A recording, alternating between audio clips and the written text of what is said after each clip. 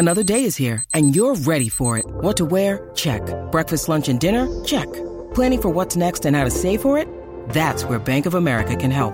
For your financial to-dos, Bank of America has experts ready to help get you closer to your goals. Get started at one of our local financial centers or 24/7 in our mobile banking app. Find a location near you at bankofamerica.com/talktous. What would you like the power to do? Mobile banking requires downloading the app and is only available for select devices. Message and data rates may apply. Bank of America N.A., member FDIC. When you need mealtime inspiration, it's worth shopping Kroger, where you'll find over 30,000 mouth-watering choices that excite your inner foodie. And no matter what tasty choice you make, you'll enjoy our everyday low prices, plus extra ways to save, like digital coupons worth over $600 each week. You can also save up to $1 off per gallon at the pump with fuel points. More savings and more inspiring flavors make shopping Kroger worth it every time. Kroger, fresh for everyone. Fuel restrictions apply. Think you know the Brooks Ghost? Think again. Introducing the all-new, better-than-ever Ghost 16. Now with nitrogen-infused cushioning for lightweight, supreme softness that feels good every step, every street, every single day.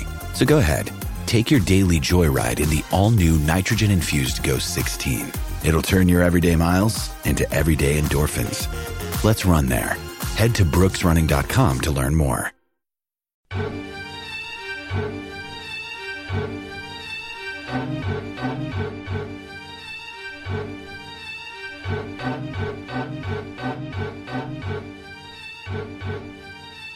It's your boy Terry Rozier. You're listening to the Causeway Street Podcast. Now listen to my boys Joe, Sway, Joel, and Sean. We thought that this was going to be the Celtics turning point, but obviously they have hit rock bottom. Rock bottom? So now this is the emergency podcast, Where's Causeway Street Podcast, because of what happened Saturday night against the Los Angeles Clippers. Sound the alarm. Yeah, pretty much, man.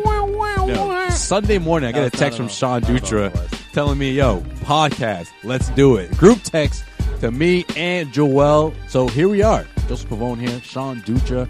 Joel will be joining us over the phone momentarily, but he won't be the only one. All right.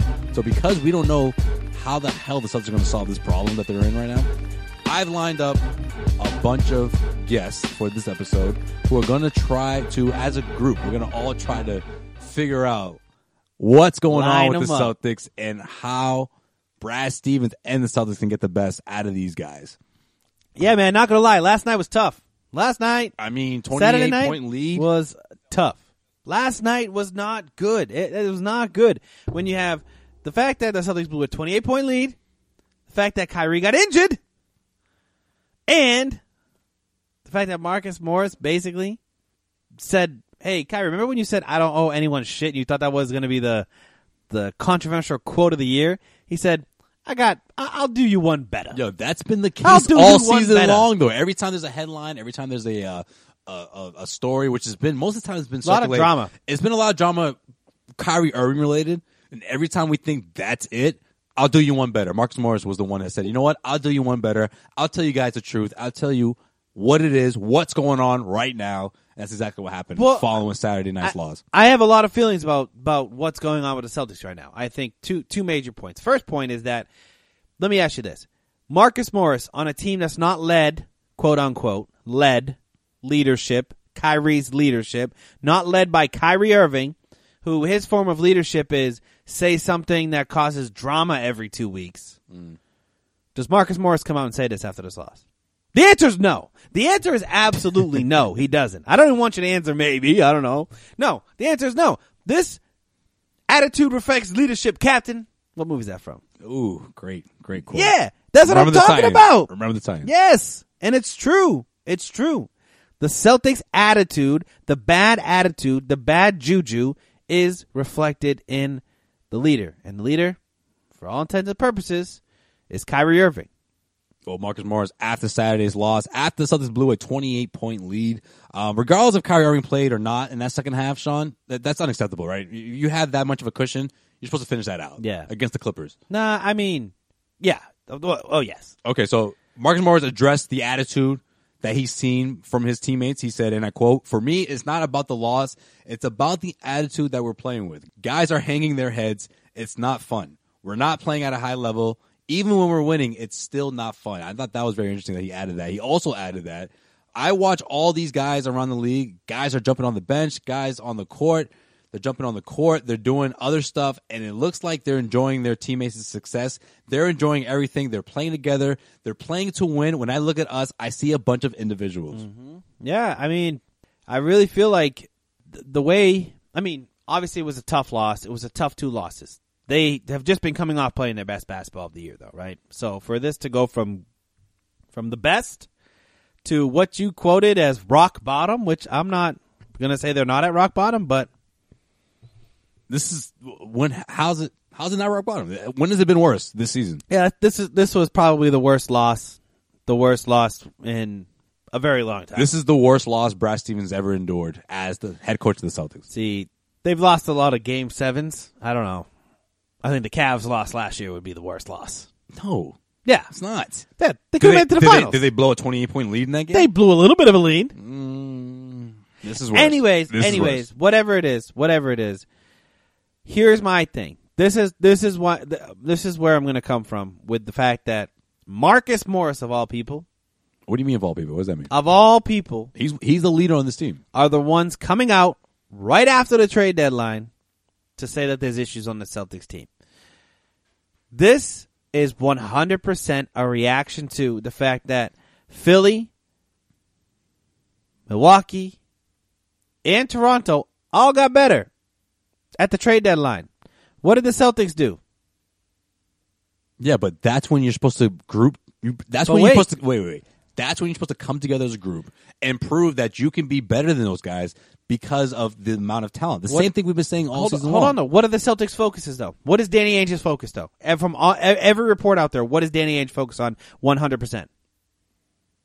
For the season, or are you talking about in general? In general. Anthony Davis. Yeah, but that's not the in general focus, though. It is the in general focus. That's the focus once the season ends. Yes, it's not throughout the regular season. Every other team said this season. The Sixers said we're going for it this season. They picked up 2 unrestricted free agents that could leave at the end of the season. The Toronto Raptors traded for an unrestricted free agent at the end of the season to win this year. The Bucks, they got better. They got better for this season. The Celtics, they all got better. They Who? did. They all did. They all got better. But I'm just saying, if you're Marcus Morris, the quote-unquote leader of the team, who has legitimately no stake in the game after this season, there is zero chance. It's almost been like an understanding that he's not going to be back next season. He's having a good contract year. This is the problem. That's the problem. Is he looked at the trade deadline and said, this is what we got then. No one else except me is focused on this year. It's all about next year. It's all about, hey, how do we get Anthony Davis? Like, that's a huge problem right now with these Celtics. I really do. I really feel like the fact that Kyrie, Marcus Morris are not guaranteed to play after this year. Those are your 2 vocal leaders. Those are the 2 best players from start to finish this year. But if you're someone like Jaylen Brown, if you're someone like, I don't know. You're in trade talks. No, you're not in trade talks. Not necessarily. I mean, you could be. But listen, if you listen to the Cause History podcast, Jaylen Brown has been in trade talks. If you're someone like Jaylen Brown, and what I mean by that is someone who's made these adjustments, someone who's performed at a high level throughout the last month or so, and then you look at other guys like Al Horford, Gordon Hayward. I mean, these are guys that are going to be in it for the long haul. Okay, maybe Jaylen Brown was a bad example, but you look at the veterans on this squad, the other veterans that aren't named Kyrie Irving and Marcus Morris. Who's that? You're in it for the Al Horford and Gordon Hayward. Al Horford's got 1 year left on his deal. Okay, so then that's beyond 2020. Isn't it a player option? Yeah, he's not going to opt out of that. I know. He's like, who's going to? Hayward's not in any position to do anything. Look, my point is, Marcus Smart's the only guy on the team that's locked in long term, but he's been in trade talks too. My point is, why not figure it out and why not figure it out and realize that you have a chance to compete for a championship? Especially a team like the Celtics, where they went toe to toe with the Warriors and they could have won that game. But I agree with you. I agree with you that they need to focus in on this season. I just think they're bored right now. They're bored. And that's why when you see them go they're not bored. When you see them go against the Philadelphia 76ers, you're going to see a different team because that's been the story of this team all season long. They show up in the big games, and when they play the teams that are borderline playoff teams, that's when they get their asses handed to them. That's been the case all season long. It has been, but if they're bored. Let's say instant reaction, you're Marcus Morris, right? Let's read into these comments. Okay. You're Marcus Morris. You know you have how many months? 3 months left as a Celtic. I mean, Marcus Morris knows he's getting paid regardless, whether he's in Boston or not. But let's be honest. You think he's like devastated that the Celtics might not sign him? He's been bought in all year. No, I don't think he's devastated that he might not sign him, but I think he views this as, this is my best chance of my career, probably because, you know what? I'm going to take money after this year, whether it's with Orlando or whether it's with Golden State, right? I don't know where I'm going to land. I could be on a loser for the rest of my career, right? I'm just saying this is his chance to win a title. So he's been bought in all year, and that's, I think, why you've been watching that. But I'm just saying, if you're going to read into Marcus Morris's quotes, and you know that we found out since the game that Kyrie is going to be okay, it seems like. But right after that game, you lose. You have the trade deadline that's coming past, and you don't get better. The trade deadline coming past, every other team that you're competing with gets better. You lose to the Lakers and the Clippers on back-to-back nights, and the Clippers was arguably the worst loss of the season of his Celtics career. And to top on that, you don't know if Kyrie Irving is going to be okay. I mean, that basically, to him, could have just been like, this is my season right here. You know what I mean? This is it. This is what it is. You know what it is? Like, whatever. I've given up. Well, Moore says that he does want to win down the line. He said after the game that it has to be fun. Have to have fun doing this. I look at all these other teams, and again, he keeps talking about other teams, and guys are jumping on the court, and guys are moving the ball. Guys are setting up and helping guys on defense. Guys are generally happy for each other. I look at this team, and I don't see that. It does that. I know we're going to be talking to a lot of our guests, so we got to keep this quick, but Brad Stevens, man. What does that have to do with Brad Stevens? I think Brad Stevens is like that's sort of the what are you going to do about this moment right now? What does he do, in your opinion? We said that earlier in the year when they went 10-10, and then you saw them pick things up and become a winning team, right? What does he do in your opinion to try to fix this? In my opinion, Brad Stevens has to be tougher. He has to call guys out. He has to set a standard for his team. At the end of the day, Brad has been taking all the blame. He's been saying he has to do this, he has to do that. All the blame? Excuse me. At the end of the day, he's been blaming himself. Okay, because no one... Yeah. Okay. He's been blaming himself. When I say taking all the blame, I mean he's taking it on himself. He doesn't point the fingers. And I'm not saying that he should like put people on blast, but at the same time, you have to put your players on a pedestal and say, look, we are talented enough to perform better. We have to, A, be the defensive team that we know that we've seen them be before, and B, if you're not able to do so, then you're asked to get benched. Right. That's bench it. people. You need to go black or white. Why is Gordon Hayward playing in that fourth quarter against the Lakers when you needed someone else to be in there to score? When you needed to, when you're down, to inbound the ball. When you're down, you needed someone to perform at a high level, and you have Gordon Hayward in the mix. Why not bench Gordon Hayward and not give him his guaranteed 24, 25 minutes a game that he's been getting? But why not? Yeah, why it's not? February. Why not just beat the Lakers and then beat the Clippers without Hayward? And then you know what? In March, when you're at a number 2 seed and you got a 4-game cushion against the number 3 seed because you've been on a nice winning streak, then you play Hayward. Then you get him ready for the season. Like the fact that right. Well, I'm not saying like bench him altogether. My biggest problem with Brad Stevens, or at least I don't even have like a lot of problems with him, but my thing with him right now is that he has this like. It's almost like no one has a short leash. No one has a short leash. And then you look at someone like Shemi Ojale, who works his ass off, who's always willing to get in there and fight and be defensive and put those stops that the Celtics need, and you don't see him out there. You don't. When guys aren't performing, give them a short leash. Everyone should be on the short leash right now. Because you don't see that. You have Semi. You have Robert Williams. You have players that are want minutes. Williams. Want minutes. Why not see more Robert Williams? We did see him against the Clippers, which I'm glad we saw a little bit of that, but I need more of it. If people aren't doing their job, they need to be benched. If Tice ain't doing anything, shouldn't see the floor. If Baines isn't being a defensive force, shouldn't see the floor. And we're talking defense here, okay? Yeah. I know Tice had one hell of an offensive performance, but my point is defensively. This team has to be predicated on defense. That's been the culture every single year since Brad Stevens became the head coach of the Celtics. And we're not seeing that right now. Any other coach in the NBA still playing Gordon Hayward, the amount of minutes Gordon Hayward's getting played? Any other coach other than Brad Stevens? No. So here's the funny part. Unless it's like a rebuilding team like the Suns or something like that. That's the only type of team I can think of. No, because they even benched Ryan Anderson. Yeah, but Ryan Anderson is like literally checked out, though. But Has Gordon Hayward checked out? I don't know. He could. I don't know. He could have checked out. I mean, there are It wouldn't teams, surprise me at this point. Yeah. I mean, all I'm saying is that the only thing that I heard, and I probably said when we signed Gordon Hayward was, oh, you just wait. Brad is going to get more out of Hayward than any other coach in the league. Now that has come back to bite us in the ass because Gordon Hayward should be playing about 10 minutes a night, and Brad can't do it. He can't do it. He can't sit Hayward. And until he does, we're going to be seeing the exact same basketball we've seen all year. And you know what? That could be a 10-game winning streak, or it could be two of the worst losses back-to-back in Brad Stevens history. And I said it last week. I mean, the Eastern Conference got better. The Eastern Conference playoffs is not going to be a walk in the park. You may think you had the best team on paper coming into the season, but now with Tobias Harris, with Marc Gasol, with I keep on saying Vucevic, but it's not Vucevic. Mirotic, adding to the Bucks. They got better. Your team is supposed to be getting better. That mid-season acquisition was supposed to be the new Gordon Hayward, and we haven't seen that yet. And so until that happens, the Celtics are going to have some problems. I'm not going to lie. The Celtics are going to have some problems. This episode of the Causeway Street Podcast is brought to you by BetOnline.ag. Right now, when you go to clnsmedia.com/win and you enter the promo code CLNS50, you'll get a 50% bonus back on your deposit. That's right. So pretty much, if you put down $100, they're going to give you $50 to play with. If you put down $200, you get $100 to play with. You just had to do math right there. And it took me a while to figure it out. But you know what, Sean?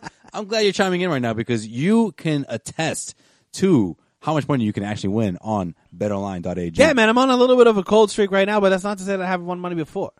I've won plenty. Cold streak? You won money like a week ago. I won against the Super Bowl, but I had a 3-team parlay last night that I overreached. And the fucking Spurs, they killed me. I forgot. Sean plays like every other day, so that's probably why. BetOnline.ag, great site, does everything for you. Go there, get your money back, get your 50% deposit. And plus, the Raptors take on the Nets. And the spread's at about 11 points right now. I'm just saying, even though it's in Toronto, I'm gonna put my money on the Nets at that point. I don't think they're a team that loses by double digits many times. Yeah, so you don't want to miss out on the big money that you can make. All right, so if you go to clnsmedia.com/win and you enter the promo code CLNS50, you can win big money. BetOnline.ag, your go-to website to win big money on sports betting. Head to clnsmedia.com/win and enter the promo code CLNS50. All right, let's get back to the Celtics and how they can fix things, right? No, they can't?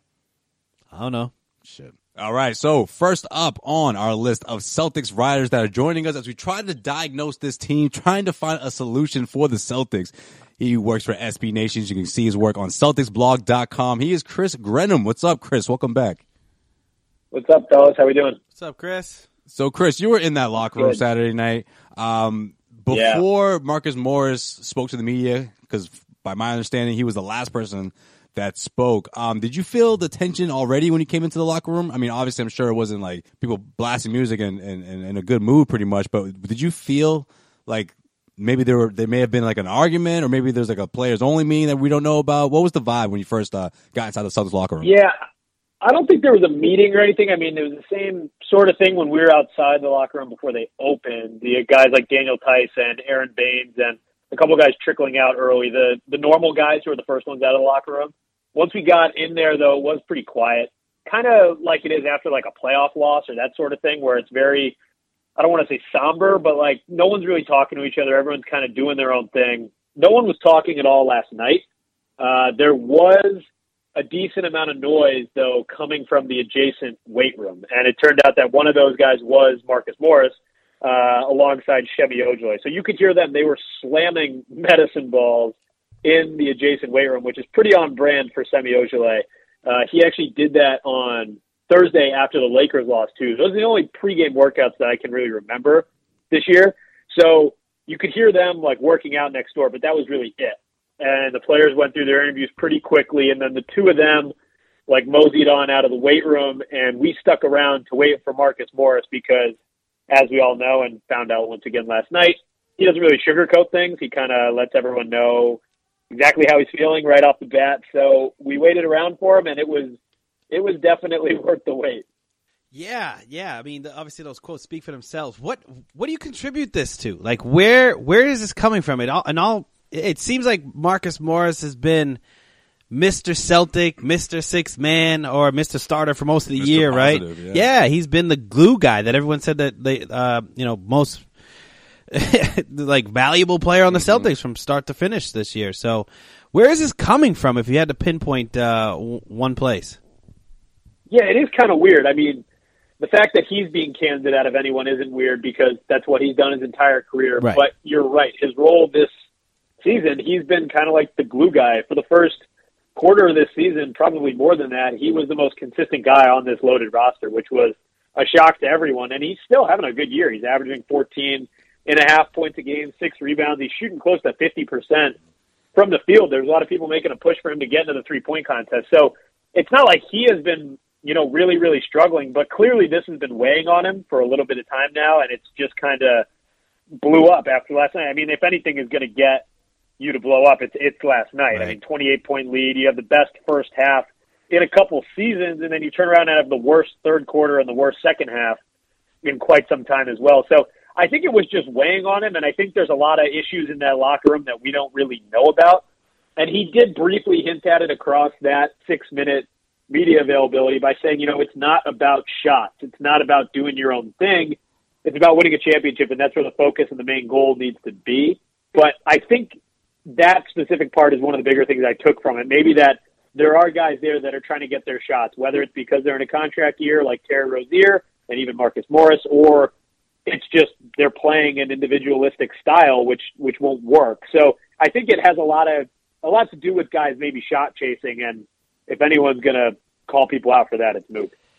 So I'm going to, obviously we're having a couple people on today, a couple writers on today. I'm going to ask everyone my theory. My theory is that this is coming to a head post-trade deadline. There was no decision made on how this team is being built going forward.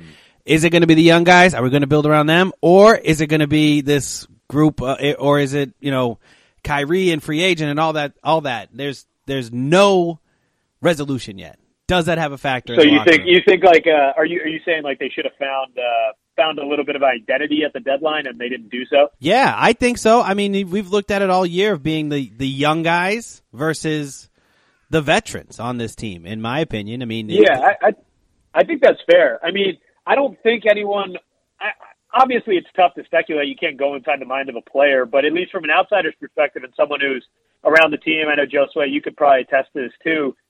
It didn't feel like they were going to make a move at the deadline at all. I'm not sure what it felt like from a player's standpoint, but I think the identity thing that you touched on is pretty key because this team doesn't have an identity, and even when they were winning 10 games in a row, they won. This is a team that won 10 out of 11 just last week. Like, they were rolling heading into Thursday night's game against the Lakers, and suddenly it's all up in flames. So that right there speaks to the lack of identity, I think, because if a team is fine in that regard, then a couple losses isn't really going to shake them up that much. But he said it. I mean, even when they were winning, I think Mark Murphy from the Boston Herald is the one who asked him. He said, even when you're winning, and he just repeated it, he said, it hasn't been fun. It has not been fun. So I think the identity issue is definitely one that stands out here. All right, Chris, we'll get you out on this. So aside from Marcus Morris, of course, one of the quotes that really was eye-opening to me was what Brad Stevens had to say after the game. Now, Brad, this has been a pattern all season long, right? Whenever the Celtics are down on their luck, whenever they're going through their ruts, it feels like he always takes the blame. He always says it's on me. I need to figure out a way to get these guys going. I need to figure out a way to, a solution for the middle quarters. For maybe I need to do a lineup change. We have to go back and figure it out. It's on me. Are you surprised that up until now he's still saying that? Is it time for him to sort of not necessarily point the finger at his players, but start to say, hey, look, this needs to be done better, or, for a general standpoint of players needing to mesh differently. Like, I'm looking to see if Brad Stevens will make a drastic approach, maybe not just lineup change, but also in terms of his attitude when he really needs to hold his players or his team accountable. Yeah, I mean, Mook also hinted at that last night. He said, if you got to take me out of the lineup, do it, whatever needs to be done. But I think you're right. I think this is probably Brad Stevens has had a really successful coaching career going back to when he was at Butler. But I think this is probably his toughest group. Of course, it's one of his most talented groups, but with all that depth comes issues. There's a lot of egos in that locker room. It can create a lot of problems. So I think it's time for him to maybe make a little bit of an adjustment on his end, because at some point you're just continuously pushing this off again and again and again. And if you continue to do that, it's just going to build up, and you're going to get guys like Morris last night just kind of having this thing blow up in the team's face. So at some point, Brad Stevens is going to have to point the finger, or not necessarily in the media, maybe behind closed doors, but he's going to have to approach this issue and face it straight up and be like, hey, you know what? We have an identity problem. We need to chin, whether that means looking each other in the face in the locker room and having another team meeting or whatever it may be. He's going to have to come at a less passive mindset. I mean, that's how he's gotten by throughout his entire career. And I don't mean getting by in a bad way. He's an unbelievable coach, but I think it's time for him to maybe change his off the court coaching style. All right, he is Chris Grenham. You can find him on Twitter at Chris Grenham. Also, check out his work over on CelticsBlog.com. And you can also find him on YouTube, the CLNS Media YouTube channel, where we're at every single Celtics home game, after every single Celtics home game, with plenty of commentary following every single game. Chris, I appreciate you stopping by, man. Thanks. Thanks, fellas. Have a good one. All right, Sean, let's keep it moving. Next up on the College Street Podcast is Christian Arcand from the Sports Hub. Sports Hub 98.5. there for a second, man? Christian Arcand. No, I was going to say Sports Hub's Christian Arcand, but I said, I'll say his name first. You know, keep the guys. I was trying to keep it a surprise, I guess. But you know what? Here he is. Christian Arcand joins us of the Sports Hub. What's up, Christian? That was a lengthy introduction, Josue. Thank you very much. It was. It's been a while, man. We were just talking about how the last time you were on DeMarcus Cousins, we found out while we were recording that DeMarcus Cousins was going to be a member of the Warriors. Mm-hmm. Yeah, that was crazy. I remember that. And now there's more breaking news today as I come on with you. Woj just said that Kyrie Irving's knee is going to be all right, and he's going to be day-to-day, which I guess is good news, but the team sure fell apart without him last night. My God. Yeah. I guess all is right in the world with the Celtics, but no, not really. It's the exact opposite. I mean, in light of Marcus Morris's comments following Saturday night's loss against the Clippers, what's your take on it? Do you think that this is something that, well, obviously, according to him, he says it's been going on for quite some time now, but do you think this is something that most of the players would agree upon? I mean, we have to wait and see. I'm sure they'll be questioned in tomorrow's practice session at the Red Auerbach Center, but how do the Celtics bounce back from this? Like, what's the next move, especially for someone like Brad Stevens, who hasn't necessarily dealt with something like this? Yeah, that's an important point about Stevens. I'll say this. I mean, Marcus Morris, I'm not calling him a liar or anything. I wouldn't do that. I'd like to keep my bones in my face all, intact. But I look at, his comments, and I think, well, wait a minute. You just won 10 out of 11 games. I saw you guys on the bench high-fiving each other. I saw you guys hugging each other. It seemed like you were having fun. Hell, you don't have to go back that far. How about in the first quarter, in the first half of that game against the Clippers last night? Before Kyrie hurt his knee, he was on the bench with everybody. They were high-fiving. They were running Showtime on the Clippers for most of that first half. And they all seemed to be getting along just fine right there. Now, obviously, Morris has his, issues, and we've seen him and Jaylen Brown sort of barking at each other, pushing each other, like that sort of thing. So, I mean, I don't chalk this up to just him being wrong, but it does sort of seem like, this team, man, they swing way in these extreme directions, like all season long. When they're winning, they're really winning, but then when they lose, even if it's a couple of bad losses in February, I mean, we're not even to the All-Star break yet, but every time this team goes in a little skid, oh God, it just seems like so much more, doesn't it? And the players are partially responsible because after every loss, it seems like Kyrie's got all these things to say. Morris says they haven't had fun in months. I mean, they don't make it easy when it comes to the drama, do they? Yeah, no, they definitely don't. And the strange thing is, I'm glad you brought it up. They just don't lose. They lose horribly. Yeah. Like I feel like they only have a handful of losses on the season or in the last couple of months. But it's been the Knicks, it's been the Suns, it's been the Clippers. It's just been horrible losses, and then they can't keep their mouth shut after. Yeah, definitely drama filled. Question for you here: the timing of this is interesting to me. Right after the trade deadline, where the team didn't do anything, which most of us I think were okay with, but there's no change. I think there's still this plethora of talent on the team with not a lot of roles. They didn't do anything at the trade deadline to really solidify that. Do you think that has anything to do with what Marcus Morris said and his outburst after the game? Yeah, I think there might be something to that. I think these young players know that they're definitely on the trade block, and I feel like they're handling it okay.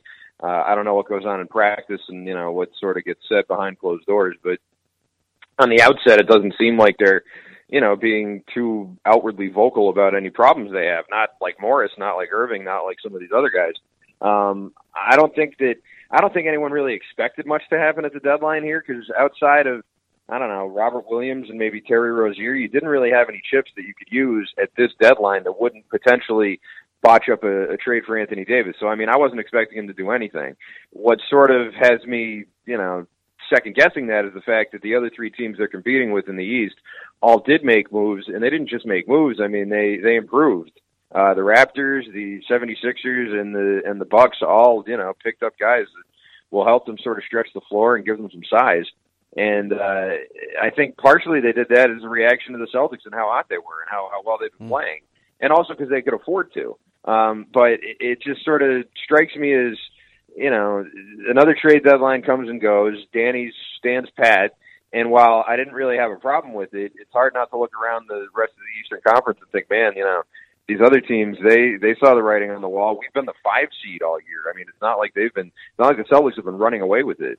And then, deadline comes and goes. Other teams get better, and the Celtics are still sort of right where they were. And now here we go, 2 bad losses in a row at home, and we're having these same conversations again. What does Brad Stevens do? I don't know what he does. That's the second person to say that. Yeah, well, listen, I think that there's rotational things he can do. I think that, maybe the time has passed for Gordon Hayward to be getting a guaranteed 25 minutes a night. I think that's certainly fine. In that Laker game, when the Celtics were getting pasted in that third quarter, Kyrie Irving played all 12 minutes in that third quarter. I couldn't believe it. I mean, it clearly wasn't working. Terry Rozier was having one of his better shooting games of the year, and they just left Kyrie out there to turn the ball over and kind of twist in the wind. He eventually got better in the fourth, but, I mean, that third quarter was just abysmal. And he's slow with timeouts. He's having a hard time, I think, managing the egos or the personalities on this team. And, as far as you ask, like, what should he do? I'm not really – I feel like he's tried a lot of different things. I mean, he's tried vastly overhauling the starting lineup. He's tried different things. The only thing he hasn't really tried is benching Gordon Hayward, and, I don't think that's going to solve all your problems. So I think Brad's in a tough situation here. I don't think there's any one magical answer, but if I were to start somewhere, it would be with rotations and minutes and who's getting them and who deserves them. I think that's where you start. How much does Kyrie Irving play a part in this? Because I feel like we've just been having this conversation all season long about his leadership, questioning whether it's a good leader. And then as soon as we see like a 5-game winning streak, as soon as it seems like they're going to turn the corner, here we are with the lowest of the lows that we've seen all season long happen Saturday night. Is this a matter of maybe Kyrie Irving not being the necessary leader or the right leader for this team? Or do you think this is just a matter of youngins, or the younger players, I should say, not being able to mesh with each other alongside the veterans like Kyrie, Al Horford, and Marcus Morris? It's funny that you mentioned this, because we were talking about this week. Like, Kyrie Irving and LeBron James both had like pretty clear visions of what they thought this year was going to be like for them in the off season, I should say. Like, LeBron thought that Paul George would be there.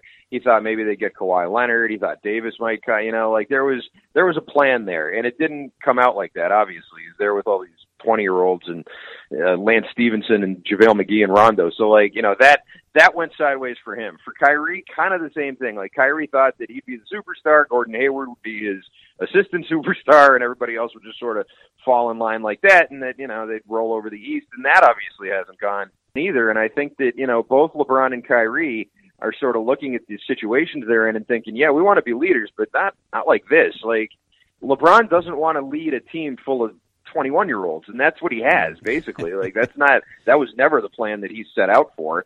And once the free agents started drying up, he had to settle for these bozos like McGee and Stevenson, and that's him and Kuzma and Lonzo Ball and Brandon Ingram. And over on the Celtics side too, you got Brown and Tatum, who are now elevated here and have to pick up the slack behind Hayward, who just can't play a consistent game. So I don't know. I mean, they're showing the world, I think, what kind of leaders they're capable of being. LeBron certainly has. I don't know if Kyrie ever will, but it's not leaders of teams like they have. Like, they need to lead a team where they're the number one superstar out of 2 or 3, not the superstar surrounded by either underachieving veterans or just a bunch of 20-year-olds. Like, they're not capable of winning in this league like that. You can't when the Warriors are there and Houston, all these other teams. you can't sustain it. Yeah, it sounds like they want an easy team to lead, like which is not leadership in my opinion. But hey, that's the NBA. All right, Christian, we'll get you out on this. Obviously, the talk around town heading into the trade deadline was the fact that the Celtics now have a shot at Anthony Davis. Anthony Davis stayed put. He's still a member of the New Orleans Pelicans. He is going to be available for a trade for the Celtics. Moving forward, obviously, with all this going on with the Celtics, do you see this being a situation where if the Celtics aren't able to put together a trade for Anthony Davis, that it is a foregone conclusion that Kyrie Irving will, in fact, leave the Celtics? Well, kind of, yes, I think so. I think that Kyrie will consider sticking around, and I think that the way that this season goes will impact that a lot for the Celtics. Like, if they make it to the NBA Finals, I think Kyrie's probably going to stay regardless. They win the Finals, I think he'll definitely stay.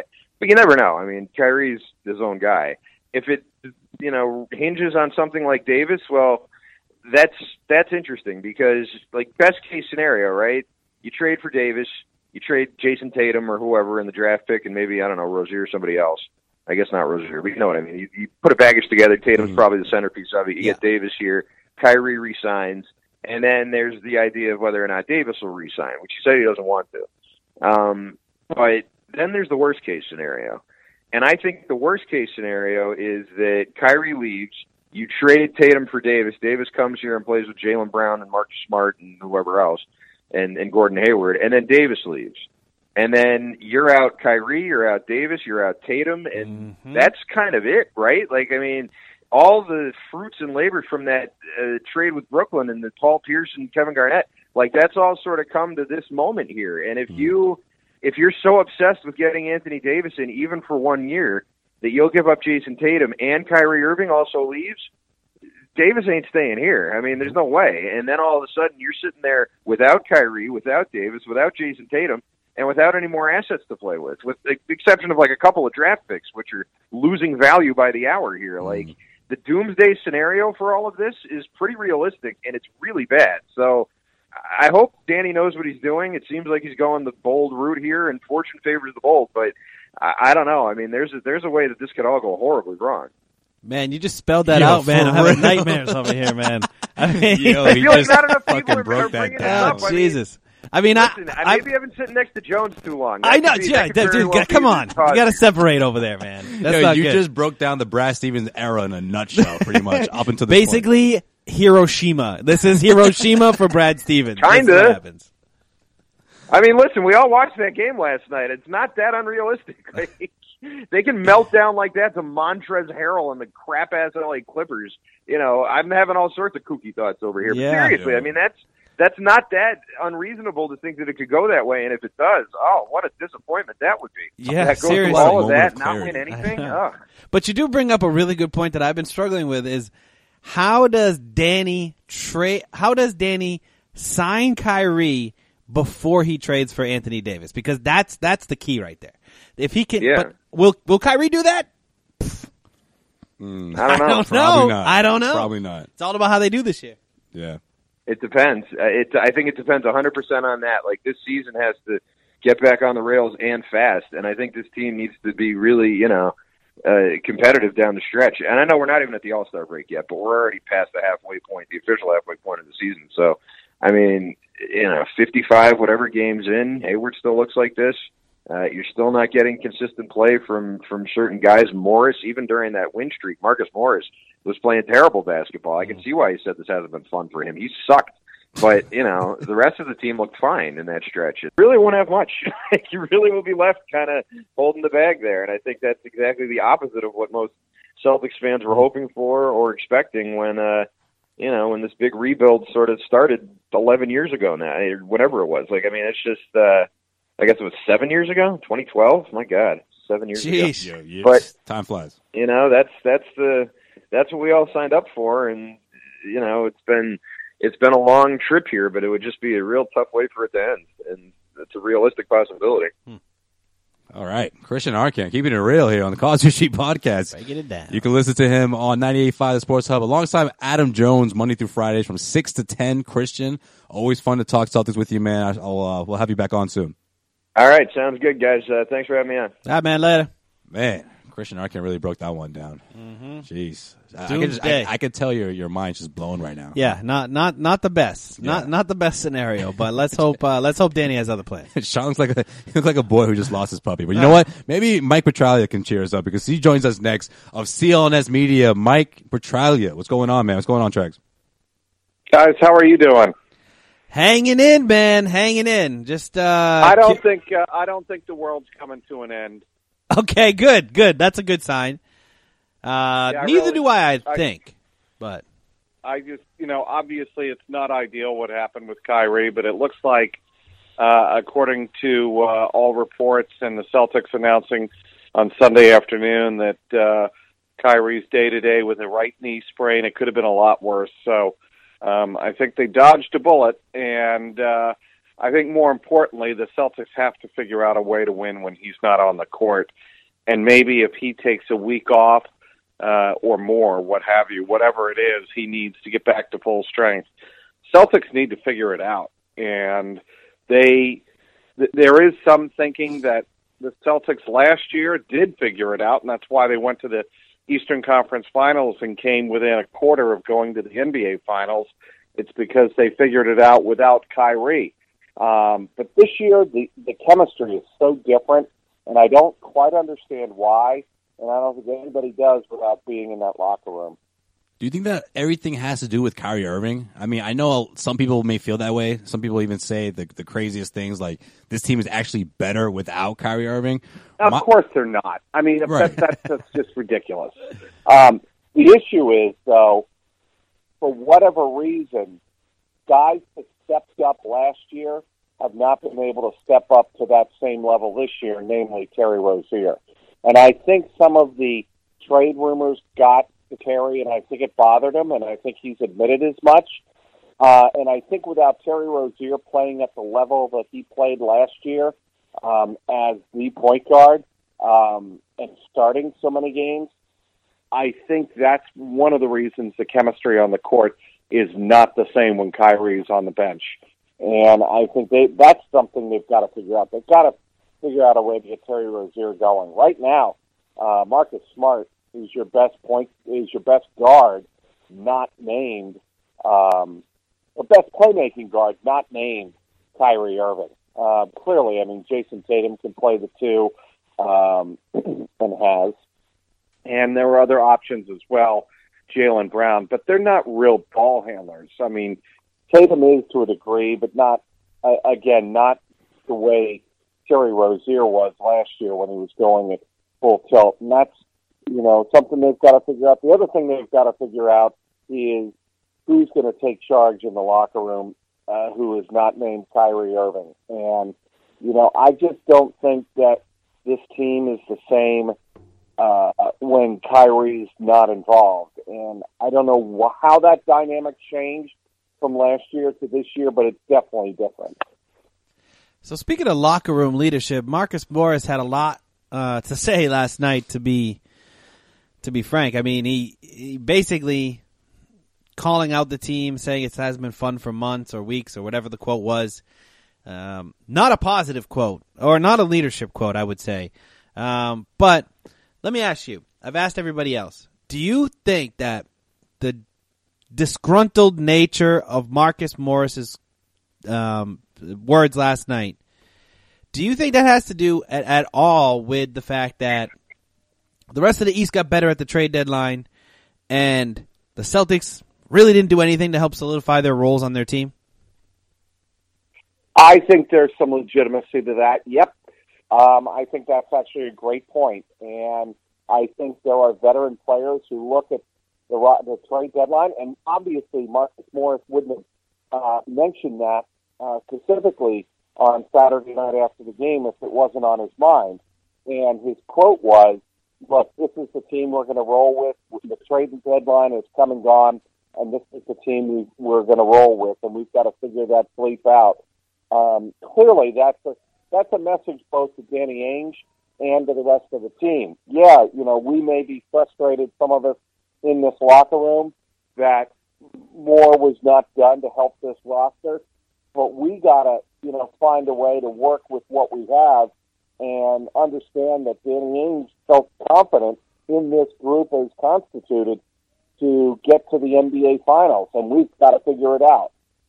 You know, some of the things that stood out to me wasn't necessarily what Marcus Morris had to say, but also what Brad Stevens had to say. There's a few quotes. Now, we mentioned one of them earlier in the show, but the other one I really want to get to, especially with you, Trags, was when I thought it was interesting when he talked about how a team like the Clippers, for example, they cannot erase a 28-point deficit if they don't necessarily like each other. Now, he said that you could tell by their personnel that this is a team that generally likes each other. They like to play with each other. Now, Gary Washburn followed up with a great question saying, well, Coach, you just said that. What does a team that gives up a 28-point lead say about itself when they're able to give up those amount of points? Do you think your players like each other? And I thought it was interesting because Brad Stevens said, hey, listen, I don't want that to be taken out of context. I was saying that as an observation as to what the Clippers look like by my estimation. And then he went on and on about how the Celtics have to play better defensively. And he never really answered the question, never really said, no, that's not true. They do like each other. What do you make of a comment like that? Okay. One does not lead to the other. I think, and I understand what Brad was saying there in that, look, you can't overcome that kind of deficit without being bonded together and grouped together. But that doesn't mean that every team that gets along great is a great team, right? And that's what Brad would tell you, that it's more about when a team is going well, it's easy to have chemistry. When a team isn't going well, then the chemistry is questioned. It doesn't necessarily mean that they don't have good chemistry. It simply means that it's easy to feel good about yourself when you start to play well. And that's, I think, what Brad was getting at. And I'm not trying to speak for him or put words into his mouth or defend him or what have you, but I think that's kind of what he was getting at. Do you think the Celtics generally like each other, though? Do you think there may be some friction, maybe not just amongst a couple of players, but a lot of players? Look, we had this same conversation with, when the Red Sox had their issues or when the Patriots had, the issues, not this year, but last year between Belichick, Brady, and Robert Kraft. There's a productive tension, I guess it was called, by Robert Kraft. And that's what I think the Celtics ideally would like to have is some type of productive tension where the competitiveness comes across publicly as tension, but internally everybody's working towards the same goal. And right now, you would assume that everybody's working towards the same goal. But what I would say now is that there is a large degree of frustration between veterans and younger players. Mm-hmm. And that's what Brad Stevens and his staff have to figure out. Okay, how do we get rid of the frustration but still keep the tension that I think when tension is channeled properly, guys, it produces a desire and a will. And, all great teams with internal competitiveness have that tension. And I think there's a fine line, and that's what the Celtics, frankly, have struggled with all year long from the beginning of the year. All right, Trags, last question here. No Kyrie. You have to travel down after two awful losses, travel down to Philadelphia. They're at full strength. They got Tobias Harris. I'm assuming Jimmy Butler's back in action. Mm-hmm. Yep. It feels like every time these two teams play each other, Philly's got a new look. Yep. Yeah. Sort of a must-win game for the Celtics, in my opinion. What's your opinion on the game? And if Kyrie doesn't play, do they have a chance? I don't think it's a must-win game. It's a regular season game. And I think the Celtics have a mental advantage over the Philadelphia 76ers because the Celtics are a smarter team. The Sixers have more talent. That's clear now. Their frontline players, their starting five is a more gifted, deeper, younger team than the Celtics. There's no getting around that. But when push comes to shove, I like the Celtics' ability to figure things out come postseason and beat the Sixers in a seven-game series. I wouldn't push Kyrie coming off an injury just to say, we need to beat Philadelphia in a game and, mid-February. I think you need Kyrie at full strength, and I'd be surprised if he plays Tuesday. But if he does, that's a sign that this injury really isn't that big a deal at all.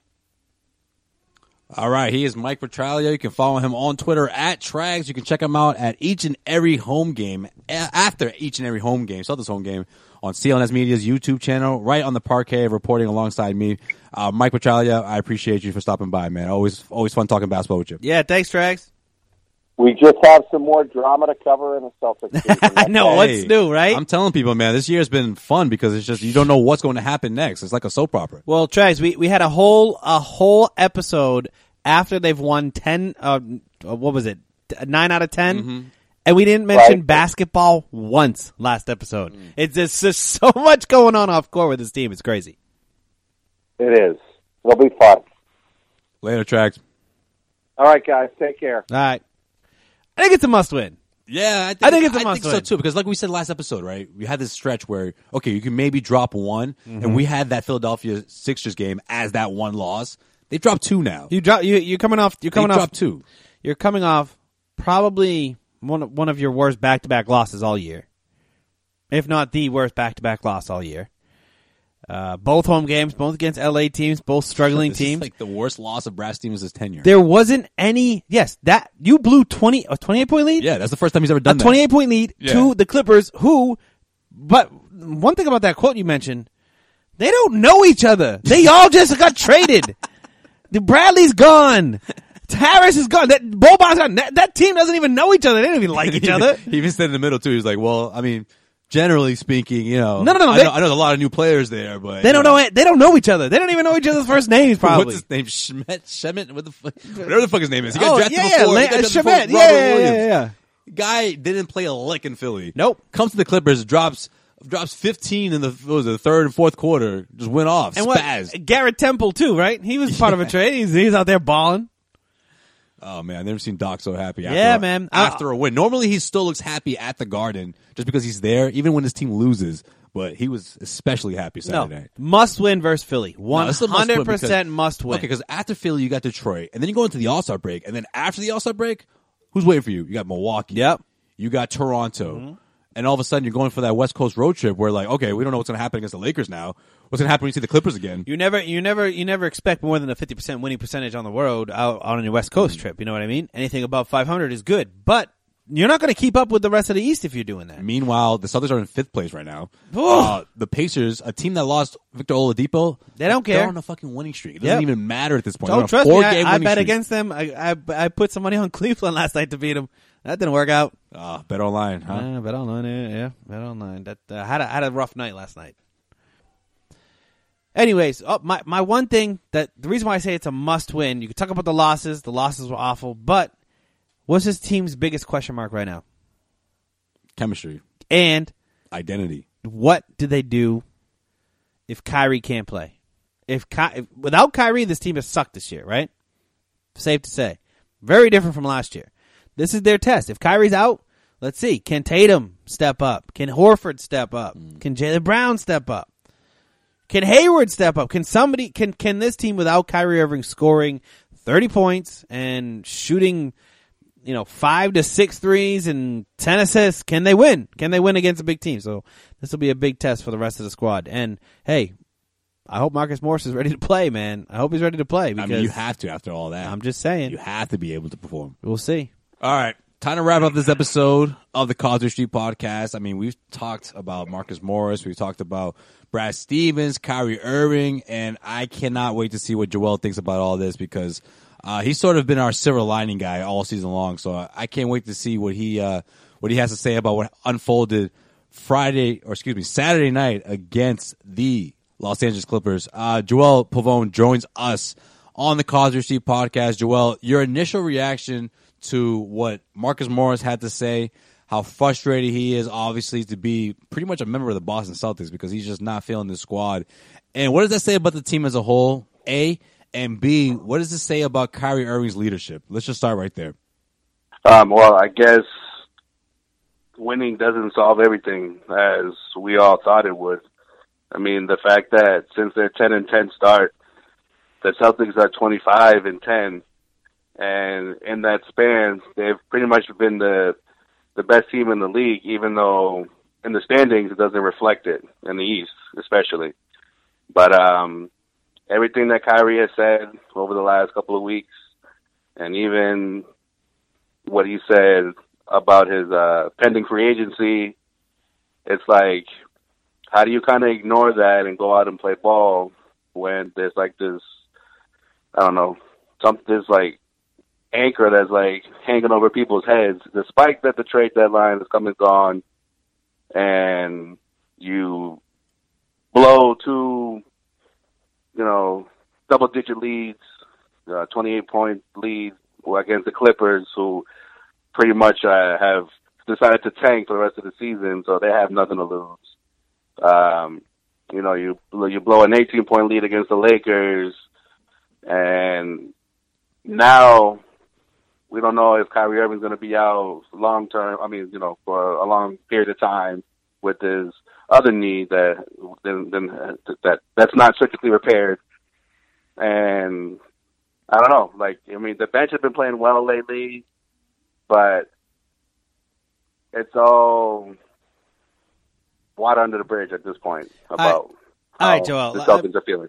Let me ask you something. So I've asked this to everybody so far. Oh, well, hold on real quick, though. Woj actually tweeted out a report a couple hours ago that Kyrie Irving is considered day-to-day. We're not sure about his status against Philadelphia Tuesday night, but he is considered day-to-day, saying that the injury wasn't as serious as some may have assumed when he left the game. So that's a good thing for the Celtics. I don't believe that, by the way. But Sean's not buying it. So. No, I don't believe that. Well, Sean doesn't buy anything that any report comes out. Nope. When it comes to the Celtics.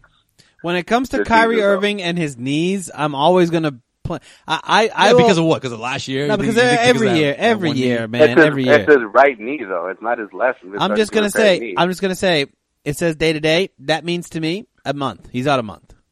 So he's not going to play against Philly. No, I don't know. He's not I wouldn't be surprised if he just. Why? Okay, put it this way. He's about to be out a month against a team like the Clippers. You saw what happened. You saw what unfolded after he hurt his knee. I wouldn't be shocked even if Kyrie wasn't 100%, which he obviously isn't, or even if Kyrie was in a space where he's not supposed to play. I could see Kyrie Irving playing right now because he's like, look, we have to finish strong heading into the All-Star break. This is against the Philadelphia 76ers. I can go out there, perform, and you know what? I'll rest up throughout the All-Star break. I'll play, 14, 15 minutes in the All-Star game. We already know Kyrie's not playing in the All-Star game. Kyrie doesn't give a shit about the All-Star game. And you're right. Or maybe you are right. Maybe he doesn't even play in the All-Star game. But I think at the end of the day, he wants to finish the All-Star break, or he wants to finish up until the All-Star break strong and then rest up for a week now, because back in the day, that wasn't the case. Now they have a week to rest. Kyrie Irving's going to take advantage of that. And I wouldn't be surprised if he goes out and plays against Philly, sits out against the Detroit Pistons, and then rests up before the second half of the season. Or I should say the fourth quarter of the season, because that's pretty much what it is now. I don't trust I trust Woj, but I just don't believe that the Celtics will go day to day with Kyrie Irving. Even if he's saying that, I don't think the Celtics will. They're going to play very cautious with that. Joel, question for you. I've asked everybody else this. Marcus Morris's comments came very, they sort of seemed like they came out of the blue for Marcus Morris, who's been Mr. Celtic all year.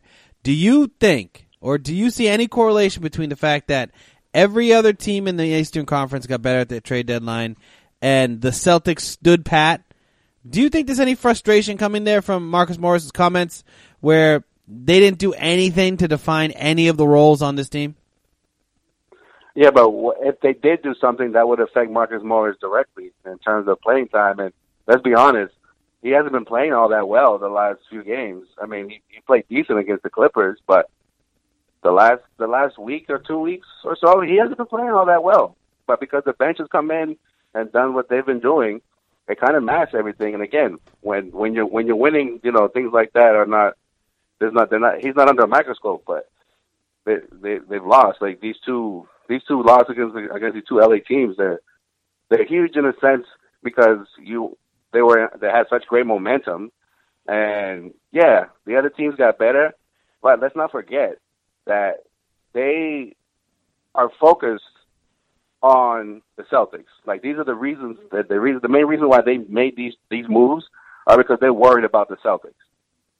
Philly, they got Tobias Harris, but how much playoff experience does Tobias really have?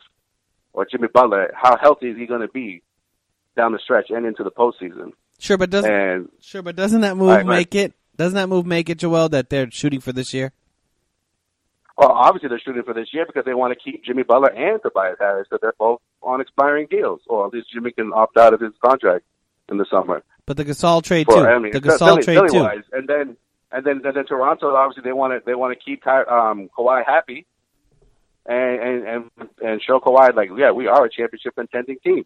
You know, with the addition of Marc Gasol, which he could come off the bench or start, either one. They're still a good team.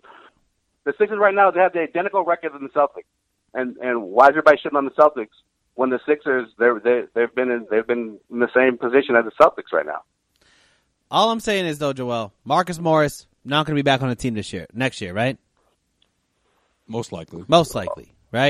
Most likely, but whatever. Yeah, we'll see, right? Well, everything that the Celtics are doing is not for this year. It seems like it's for next year. And I think that's where some of the frustration for Marcus Morris is coming from. And Kyrie Irving's in that same boat too. Terry Rozier's in that same boat too. Like everything is not being done for this year. It's being done for Anthony Davis and then Kyrie to join up with Anthony Davis in the following years. So I think when I say frustration that they didn't make a move, I don't know what the move is. Apparently, Danny said that there was deep talks about one player being moved. Who knows if it was Marcus Morris, if they was the player, right? Did you guys hear that on Toucher and Rich? Mm-hmm. Yeah. So maybe Marcus Morris was the player that they were talking about moving, and that's where the frustration's coming from. So, I mean, there's a lot of moving parts here, but the fact that he's an unrestricted free agent and they didn't, and everyone else in the East got better, it could be just coming to that point for him. But if Anthony Davis was available in terms of like the Celtics could trade for him and keep Kyrie, that probably would have been done already. Don't you think? Oh yeah, 1,000%. All right then. So if that's the only move that the Celtics want to make, and they can't make it until July, then they trust that everything else or this roster is good enough to make a push at least to the conference finals. All right, we'll see what happens. Joel, in the meantime, we'll get in here we'll all get together for the for our annual top 25 players in the NBA. For the All-Star break, we'll get that episode ready for you guys, of course, for All-Star Weekend as we gear up for the wait, what? Let me ask one more question. Keep going. What do you got? Just keep going. Well, we'll gear up for the break, and we'll see what happens between now and then because I don't know, like some people might not see the Philadelphia 76ers as a big game, but right now I think it is a big game. I think all these games are big for the Celtics because right now you're in the 5th seed.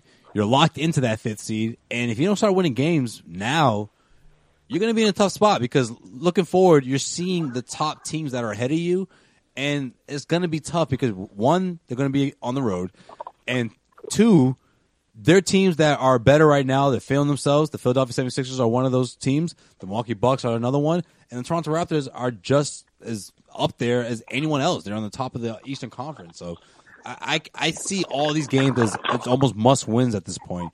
And if you go 2 out of 3 against those top 3 teams, then you're in pretty good shape. But moving forward, the Celtics have to figure things out because you want to have home court advantage heading through the postseason. And after the All-Star break, like I said, back in the day, that used to be like the halfway mark. But nowadays, you're heading into the 4th quarter of the regular season. And that's been the stride that most Brad Stevens-led teams have picked things up and have picked up that momentum heading into the postseason. I'm hoping we'll see the same this year.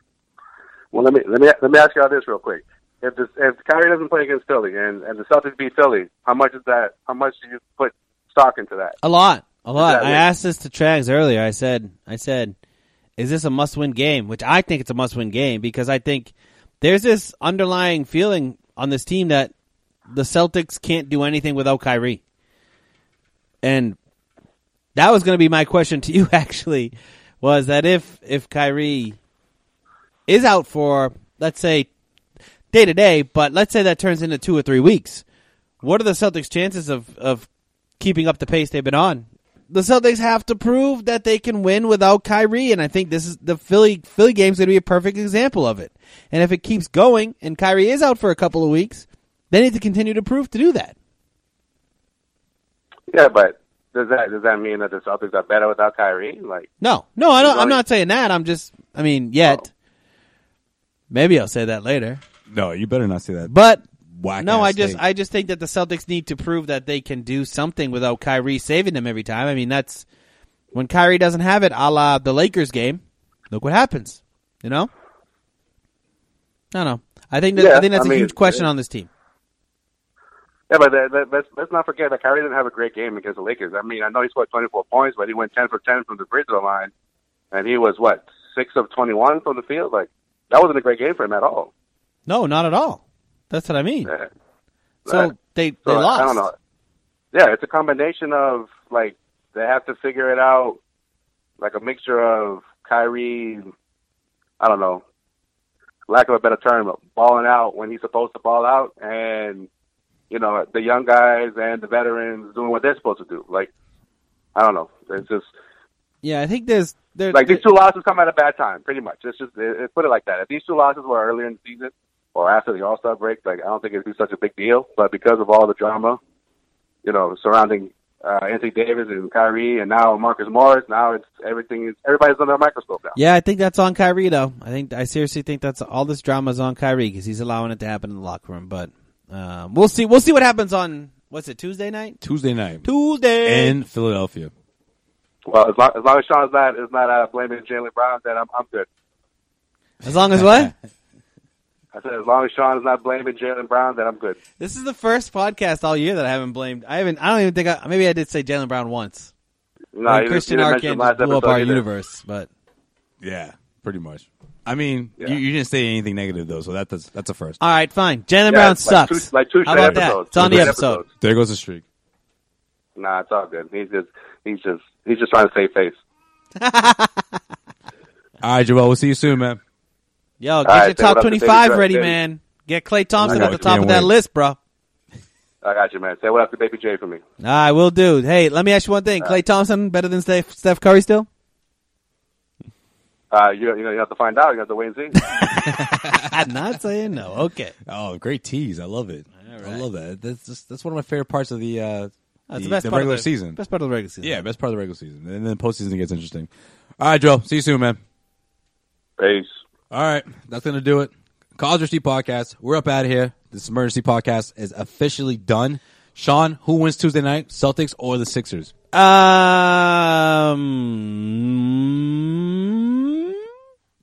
a lot. That was aggressive. I don't know, man. You don't know. Pick one. So there's a 50% chance one of the teams going to win. I'll take the Celtics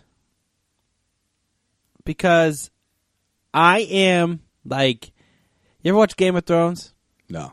Okay. Well, apparently I have to get on that because everyone looks at me like I got three heads when I say that. I'm part of the Sons of the Harpy that just what the fuck's that mean? It's the ones that ended up just, you know, the Dragon Queen was trying to like take over and everyone was like, oh, she's the best, but then they were like, no, we like the old way better, like whatever.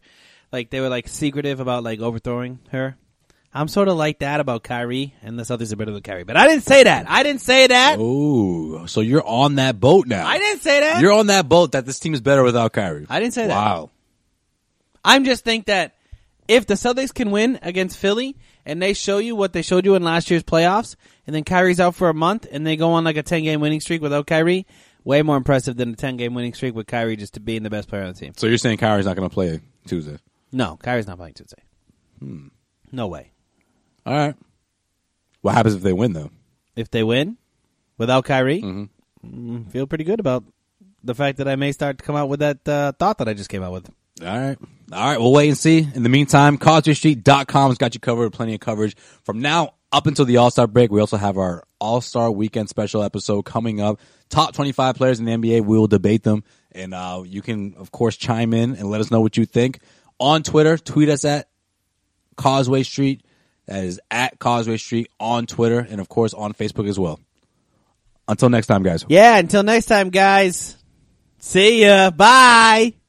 So fucking weird. I know, man. That was stupid.